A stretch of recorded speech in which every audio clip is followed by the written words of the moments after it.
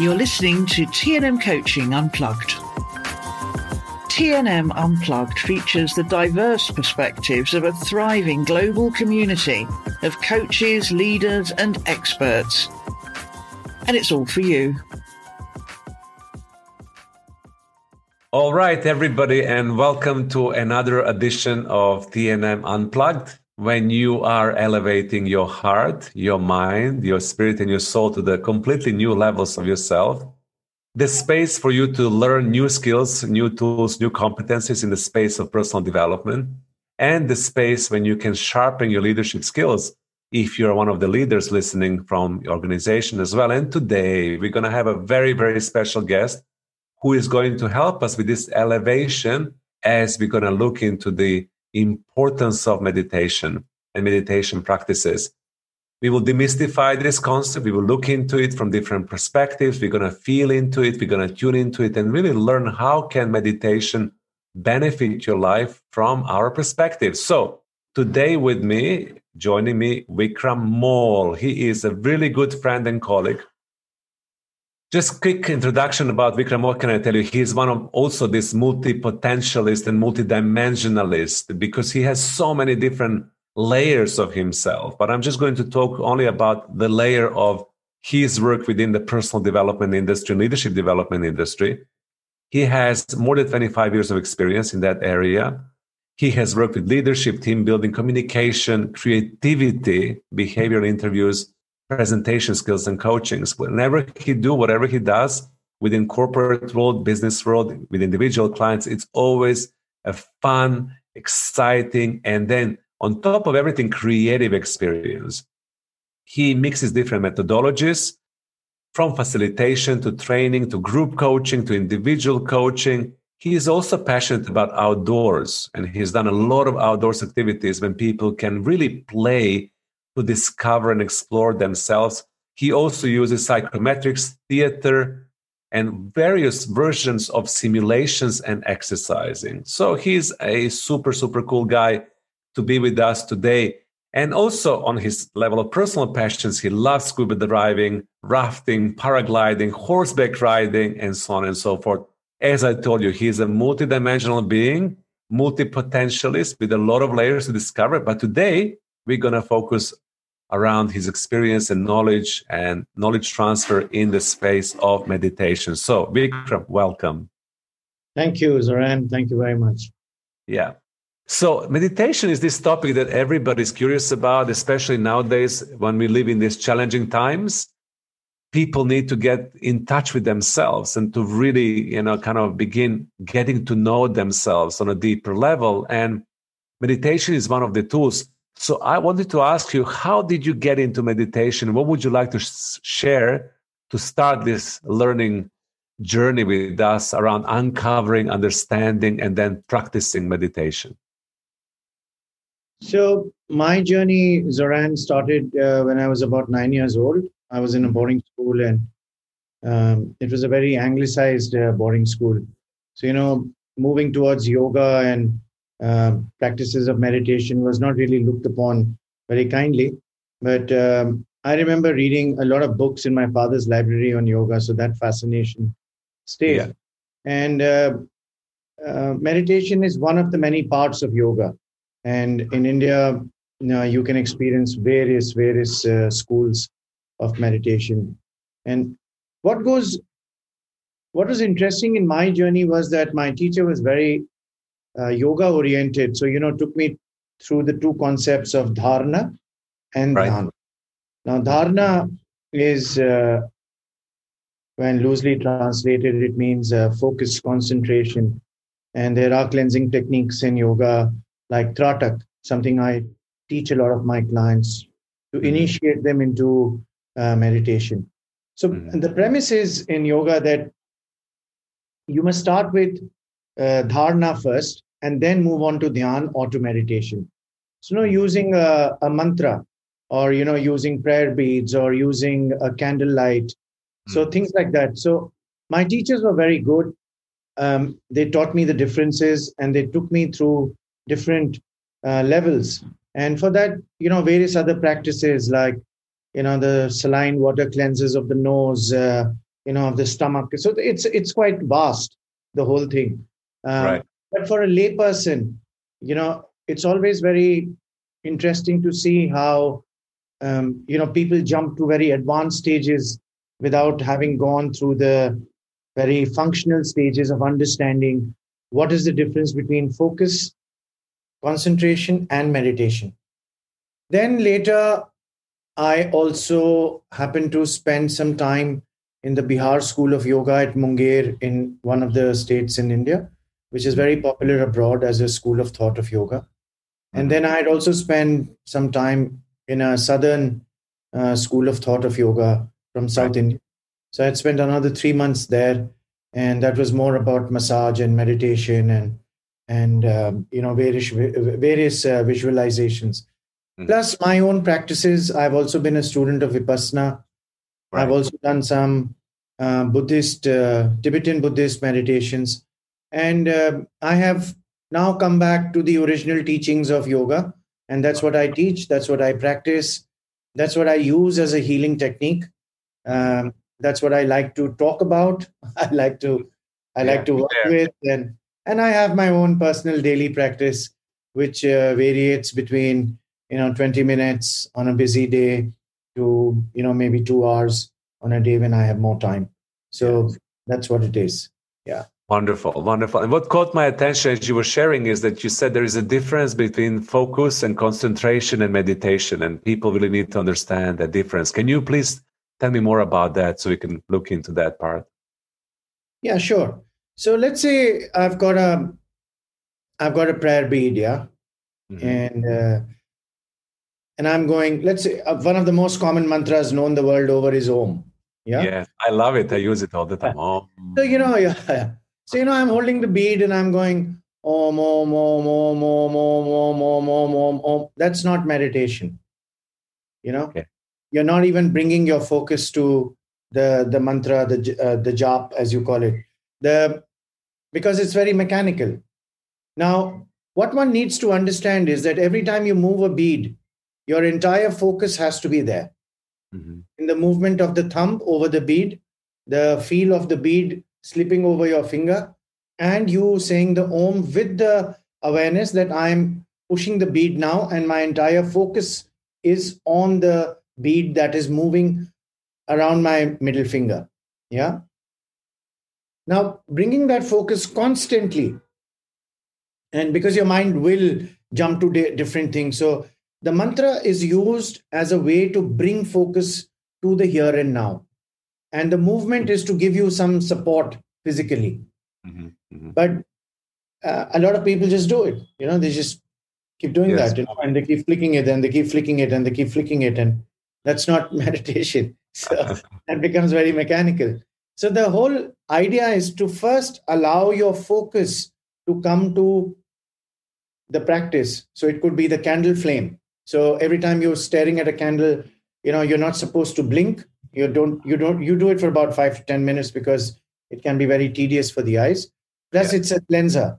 It's a huge cleanser for the body, for the mind, for the spiritual space that each human being contains and carries.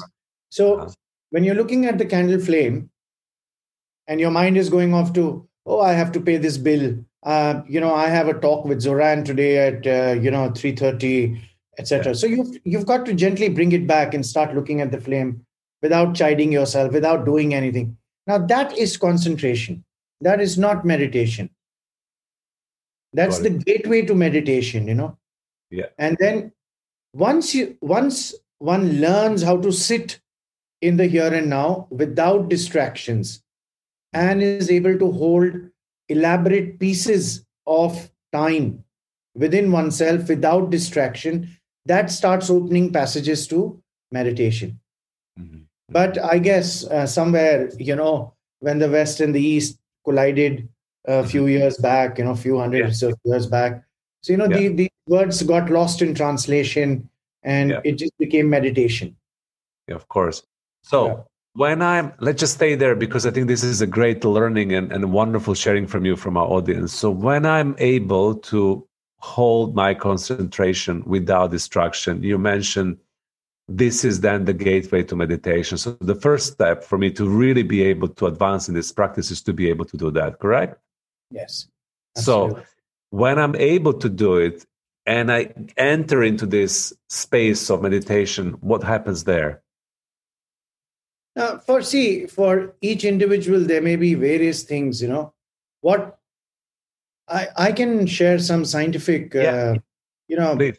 data with you, and some, findings that a lot of great people have put their heart, body, mind, and soul to. Just allow me a moment. So, there are the 4 states that, the human mind undergoes.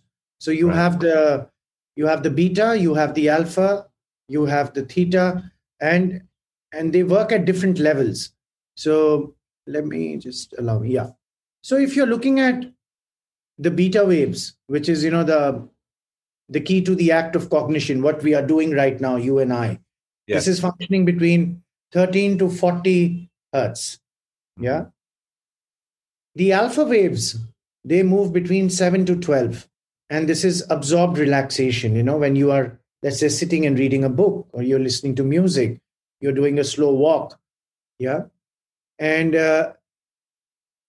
in this absorbed state, this is the gateway to the deeper states of consciousness. And what science has been able to pick up from meditators, long-term meditators, is that the theta waves function between 4 to 7, which is it is known as the reservoir for increasing creativity.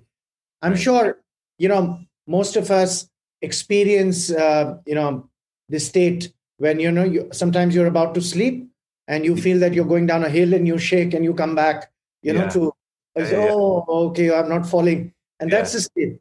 Now, that is happening unconsciously to most people. But with people who practice meditation over a regular period of time, this state is something that you can come to after a few minutes of practice. Now, I'm going to bring to your attention something very interesting, Zoran. There is a difference between stage and state. So once you have practiced certain states, you will reach a stage. And to come to that stage, you don't need too much practice. But it will not work in the way it happens today. I meditate once a week. It's not going to happen. It is something that you need to build in on a daily basis. And that's why people who have worked consciously or unconsciously with these states are able to come to that focus very quickly. If you see Olympics, the sports people, with so many people shouting, screaming and everything, they are able to bring that entire focus, concentration. Yeah. And you can see them doing the little breathing and letting it out and, bringing a focus. A lot of people talk to themselves, which is the whole concept of dharana, the mantra jap. You're talking to yourself, affirmations. Yeah.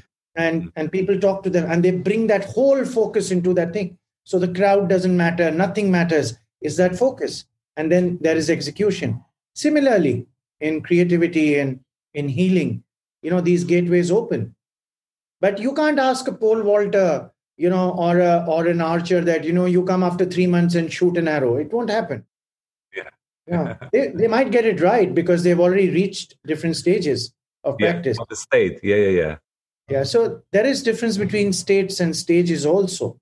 And a regular practice will get you that. Now, I'll spend a couple of minutes on the last one, which is the delta waves, which is 0 to 4 hertz. And it is also to do with another technique of meditation or relaxation, which is now also known, is popular in the West, called Yog Nidra or Yoga Nidra. And Nidra coming from sleep, which is being able to sustain level of consciousness and unconsciousness and still knowing that things are, there are things I can bring to my consciousness. So when people have practice, like I have my own practice of 20 minutes, I don't need a watch. I don't need anything. I simply lie down and I start my practice. And on the 20th minute, my eyes are open. Wonderful. And I still am, bewildered by this practice of mine. You're surprised every time you open your eyes. I still continue to be surprised that, it's just on the spot. Yeah. And people I've taught this to in my healing work, after a few weeks, they report the same thing. Yeah. But it takes consistent practice.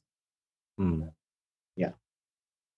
So the key is consistency, and the key is to understand that to achieve certain state, you really need to be consistent in your efforts to keep on doing the same thing again and again and again. So I'm going backwards a little bit. So that state of being able to concentrate, and then you opening the gateway so that you can then be able to enter into the space of meditation. So we're now there. We understand the different wavelengths of our brain. So when you really want to meditate powerfully, what is your recommendation or suggestion, and how would you get people to start practicing meditation? Let's start with that for the people who are not advanced meditator. What would be the easiest way into it? So my recommendation to all and sundry people who come to me just to talk about this particular thing. Yeah. Let's say I've mentioned it in the passing in a corporate session with TNM. The sessions we do in TNM, and somebody talks about it. So I do mention that you can have a chat with me. Yeah. Something. So one of the things I tell people and strongly advise people to do is use a candle 6 feet away, keep it at eye level, start with only 2 minutes, and then progress gradually by increasing half a minute each, not more than 10 minutes.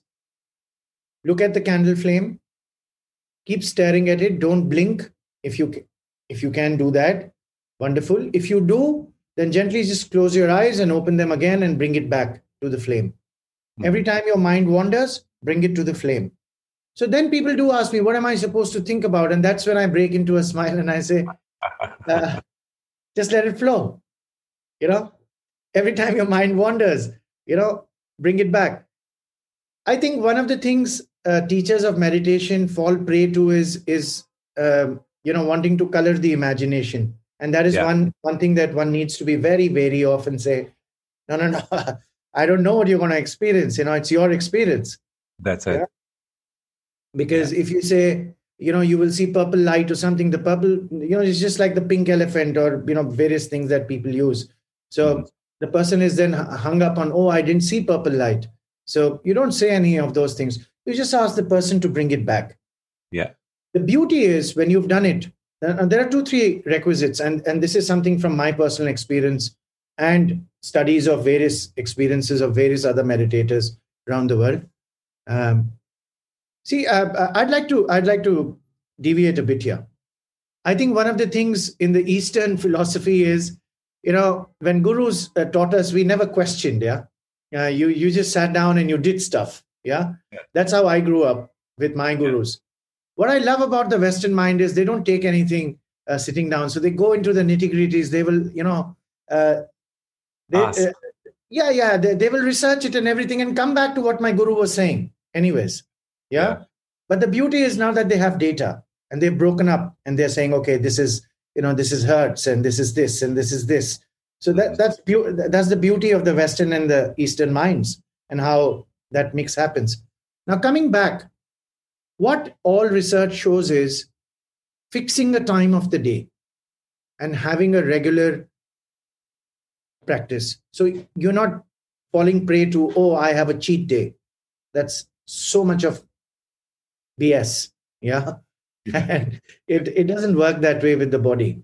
The body doesn't understand today is a Sunday and today is a Saturday. We do breathe, we do eat, we do rest. So similarly, you bring in a meditation practice at a fixed time in a fixed place.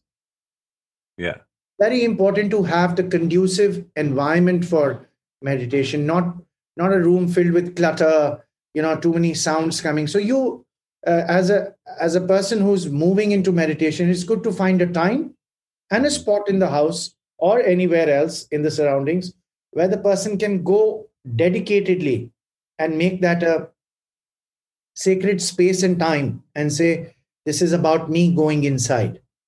This is about me watching myself. So, and then higher, what we talk about today, or some people call the higher stuff, is like self-love and self-compassion. All this will only happen with meditation. Yeah. Yeah. I love that you have a fixed time, fixed space, dedicated moment in your life. Then your body understands through that repetition of habitual behavior that this is now your time to be in connection with yourself. Wonderful. I think that's very, very important. Yeah, that's why we have designated places. We have a toilet. It has designated, jobs to be done. You have a shower cabinet. You only take a shower there. There's your kitchen. You cook. There's your veranda you go to for your plants or for sitting outside, etc. The bed, which is for sleep. The study, which is for study. Similarly, and that's why, because the moment you come into that space, your faculties, your energies are already accepting that I'm in this space for this particular thing. Yeah. So now I'm going to ask you a bit of the challenging question. Not challenging, like interesting. What was the most extraordinary experience you received in the meditation space that you would love to share with people? Something that you got from meditation, something that you experienced, breakthrough or insight or aha moment or connection to consciousness, anything that you feel like you would really love to share with the audience? Okay, because I've been practicing for many years, there's not one, but okay, choose few. I'll tell you 3-4 that come to the top of my mind. One is the ability to visualize what I want to do and to be able to do those kind of things, like getting my driving license in Dubai. Yeah. And I totally, when I went to Dubai, it was like, oh, this is in the 90s when it was quite difficult. I got it all in the first shot. And I would just sit and visualize, me getting my driving license and in the first shot. And when I came back, I was working with the body shop at that time. And I remember when I came back to office and I said, I got my license. Most people didn't believe me. And how did you do it that quickly and that easily? And I think one book that really comes to the top of my mind is Creative Visualization by Shakti Gawain. And I think I love that book. Very, very powerful book, very simple. Yeah. And she talks about a concept which is very close to my heart, which is be, do, have. And she really talks a lot about that in that book. So that's a very good entry point for people who want to understand the difference between visualization and meditation practice. Yeah. The second has been able to understand my own projections, my own pains, to be able to sit with all the things that conflict me in my relationships with people, with the environment, with my own self. To be able to understand where are they coming from. And for that, one needs to be still, to be able to see where is all this taking birth, where is the source of all this. Yeah. So in the deeper work, there are various aha moments I've had. I say, oh my God, this is what had happened to me at that time. Okay. Right. And this is what I'm carrying even till date. So that is that. In my Vipassana practices, which I've been to for quite a few times, it normally starts on the day 4 for me, day 3, day 4, day 5. And it is that entire flow of energy, right from the sole of my feet, right to my head. And it is absolutely without any derailers or any, stoppages or any kind of blockages, nothing. And it's just a flow of the energy. And the beauty is that after the break, when I come back and I sit down, I can come back to that stage.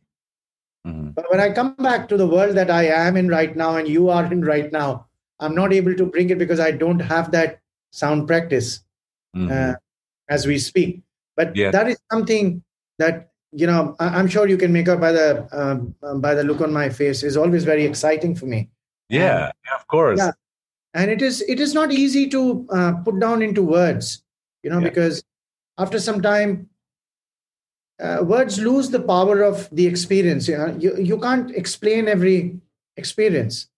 and you shouldn't, on a certain level. And this is what I love when you shared about, certain meditation teachers give people certain visuals, so they keep on looking for them. That visual translated to the word, it really loses the power of your inner experiences. And sometimes it's difficult to put language onto it.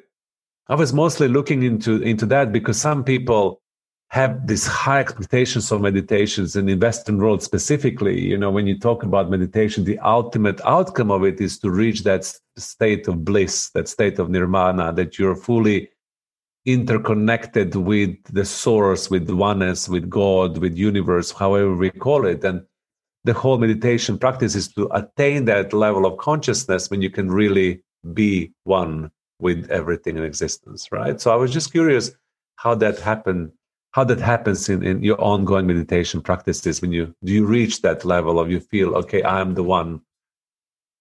Yeah, so it only comes with regular practice, and it stays for a short while. The thing is that we all work in a material world. Yes. So I'm not talking of the Western concept of materialism as in, it's a material world, you and I are using material. 3D. Exactly. Yeah, just a daily thing.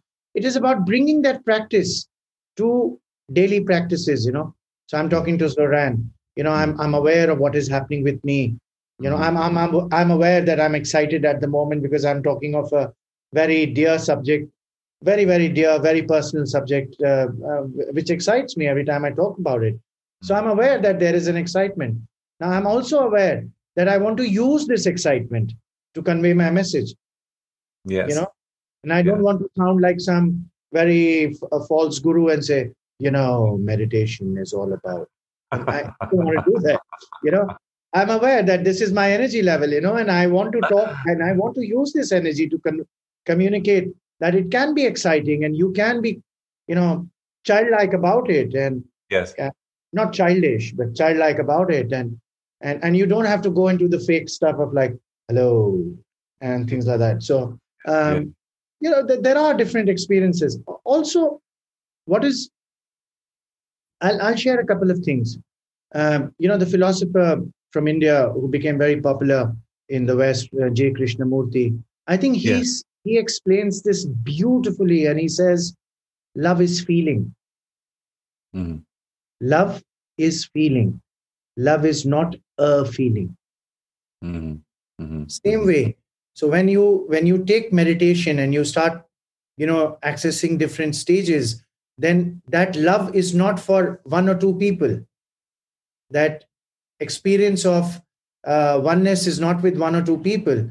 Love is feeling. Love is feeling, which goes beyond you, your family, your children, it goes to everything and everything around you. And initially, you will have various emotions coming up, but with regular practice, you learn to understand that, it is feeling for everything and everyone around me. Mm-hmm. One story that I got to know, and it people say the Buddha said it. So I will say the Buddha said it. Yes. Somebody. Let's assume that Buddha said it. Let's go for it. Yeah, let's go for it. So the story is important. The message of the story is very important. Yeah. Somebody came up to Buddha and said that, you've already been enlightened, so why do you continue with your practice? Mm. You meditate every single day. And he said, because I've understood how the world functions and what we are, etc., doesn't mean that I don't get pressured by daily things. Mm-hmm. Mm-hmm. Everything about life happens to me also on a daily basis. Mm-hmm. And that's why the practice. Mm-hmm. Mm-hmm. So I'm nothing without the practice. And I'm saying it in my own words.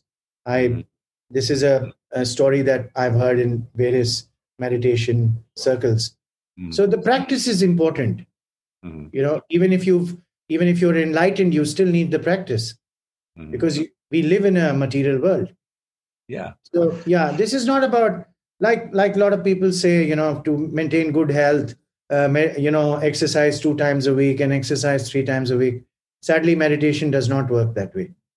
Mm. How much ever we might want to believe, etc., it's a daily practice.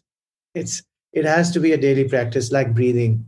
And So I love that you're bringing that, and I love that you're grounding it into the reality of our own lives in the 3D reality, which is the material living. And we know now that we need to practice meditation on a daily basis in order for this to sustain and to be an integral part of ourselves. And you beautifully said this is like breathing, like a breath. You keep on breathing daily. So how can we empower people to initiate themselves into this space? You mentioned that one of the practices that you share with your attendants to the courses and people that you're coaching is the candle practice, when they really focus and they keep on bringing their attention to it. So that's one step. What else would you like to share with people when it comes to invitation to what are the benefits if you commit to it? Because I talk to a lot of people who would say, "Where, Zoran, do you meditate?" And I tell them, "Yeah, on daily basis, I have my own practice." And they're like, "Where do you find time to do this?" I said, "Well, it's my daily thing. Like I'm drinking water, taking shower, exercising, moving. For me, meditation is something that I've integrated." And people are always like, "I would really love to do this, but this excuse and that excuse." And then from the coaching perspective, I always feel it's really important to give people the benefits of doing that in order for them to be motivated or inspired to do it. Okay. So what would you say to that? So it's a very, very important question you're asking, because, and I'm going to relate it to, I'm going to extract some information from a very old research that I had read about. It's by two people called Feinstein and Kripper way back in 1988. And okay. It's very, very old, who had worked with meditators.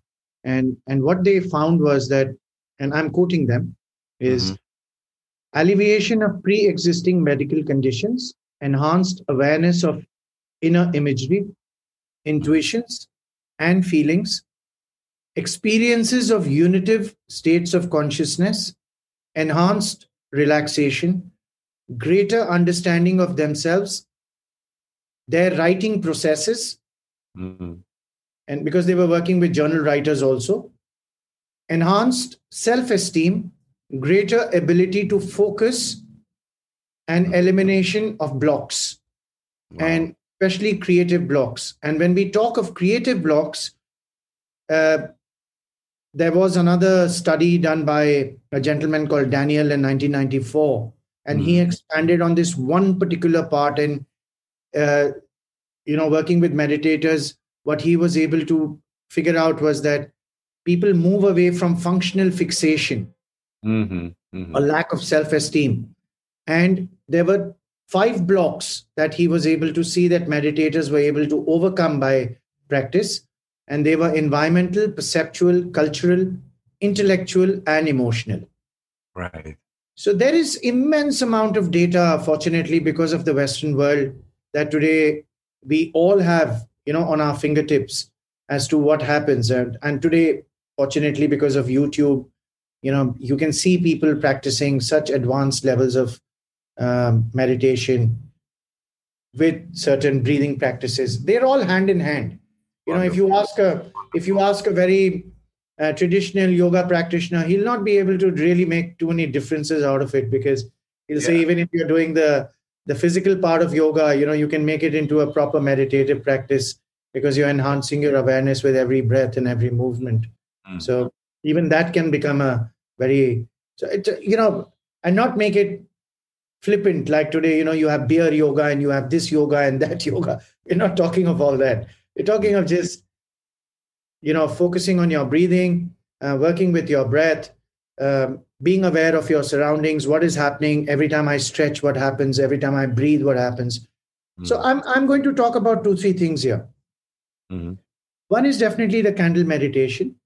The second is you can use anything to bring around your focus and concentration, which is use a prayer bead of any number that you feel like. If you are, different religions have different numbers of beads in them, which is another whole story. We're not getting into that. Or you can just simply, what today we know in the Western world as affirmations, and most English-speaking people understand the word affirmation.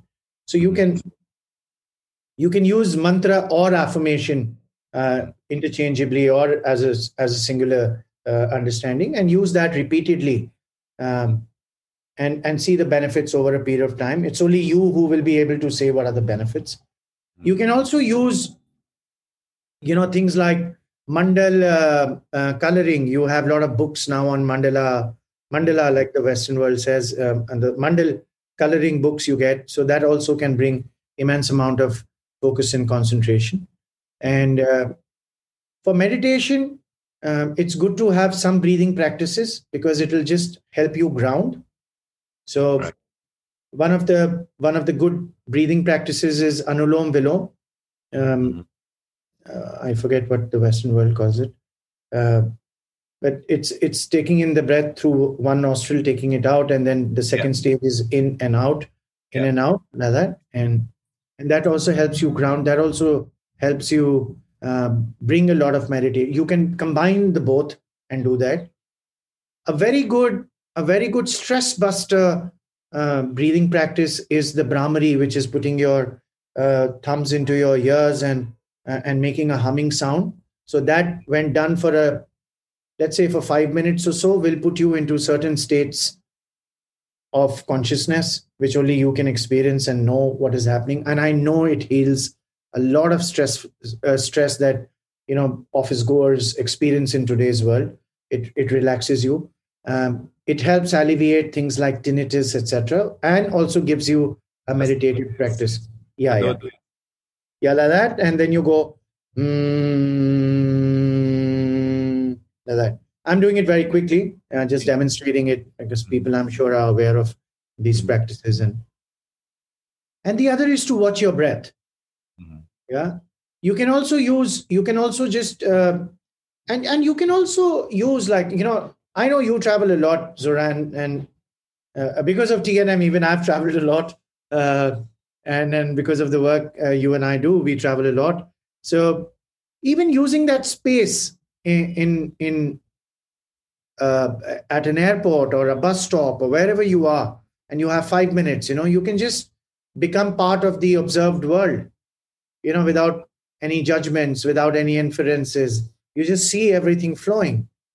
And my experiences, it always brings a smile to my face, and I'm smiling with just being a part of the whole thing. So yeah, let me say it like this. You're watching a sunset, yeah?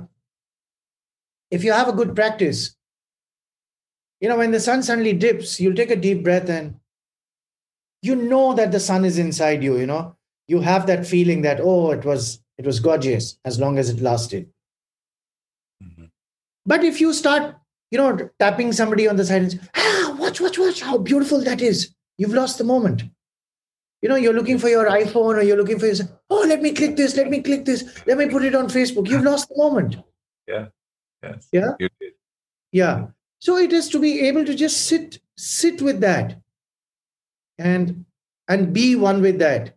And that will come with practice. Wonderful sharing. We're coming to the end of our time together today. I'm sure that people learn so much from listening to you about meditation, about the power of it, about the benefits of it, the research behind it as well. We talked about a lot of things. Any last thoughts or anything that you would love to leave the audience with? So what I would like to leave this conversation with, and the audience who's listening in, is that, don't look for explanations of meditation. This is something that is an internal process that is happening inside you. So walk into it. Yeah. You can only know it through direct experience. And I'm picking up a line I had written in an article long back on meditation, that, you have to hold your own hand and you have to lead yourself. Nobody else is going to hold your hand. Yeah. Nobody's going to lead you. Only directions can be given to you, and only you can do it. So you have to hold your own hand and lead yourself into meditation. And that's it. Yeah. And your experience is yours. I love that. Hold your hand, lead yourself into the meditation. Your experience is yours. We would love to leave our audience with this. This was a beautiful conversation. Thank you so much, Vikram, for being part of this today and for sharing your wisdom around meditation. I'm already thinking about we should do one around yoga as well, because you mentioned yoga practices, and I think we need to demystify this as well to the audience listening. So thank you so much for being here, for coming, for being you, and thank you so much, audience, for tuning in, for listening to this channel, and for enjoying the wisdom that we share. Thank you, and goodbye for now. Thank you.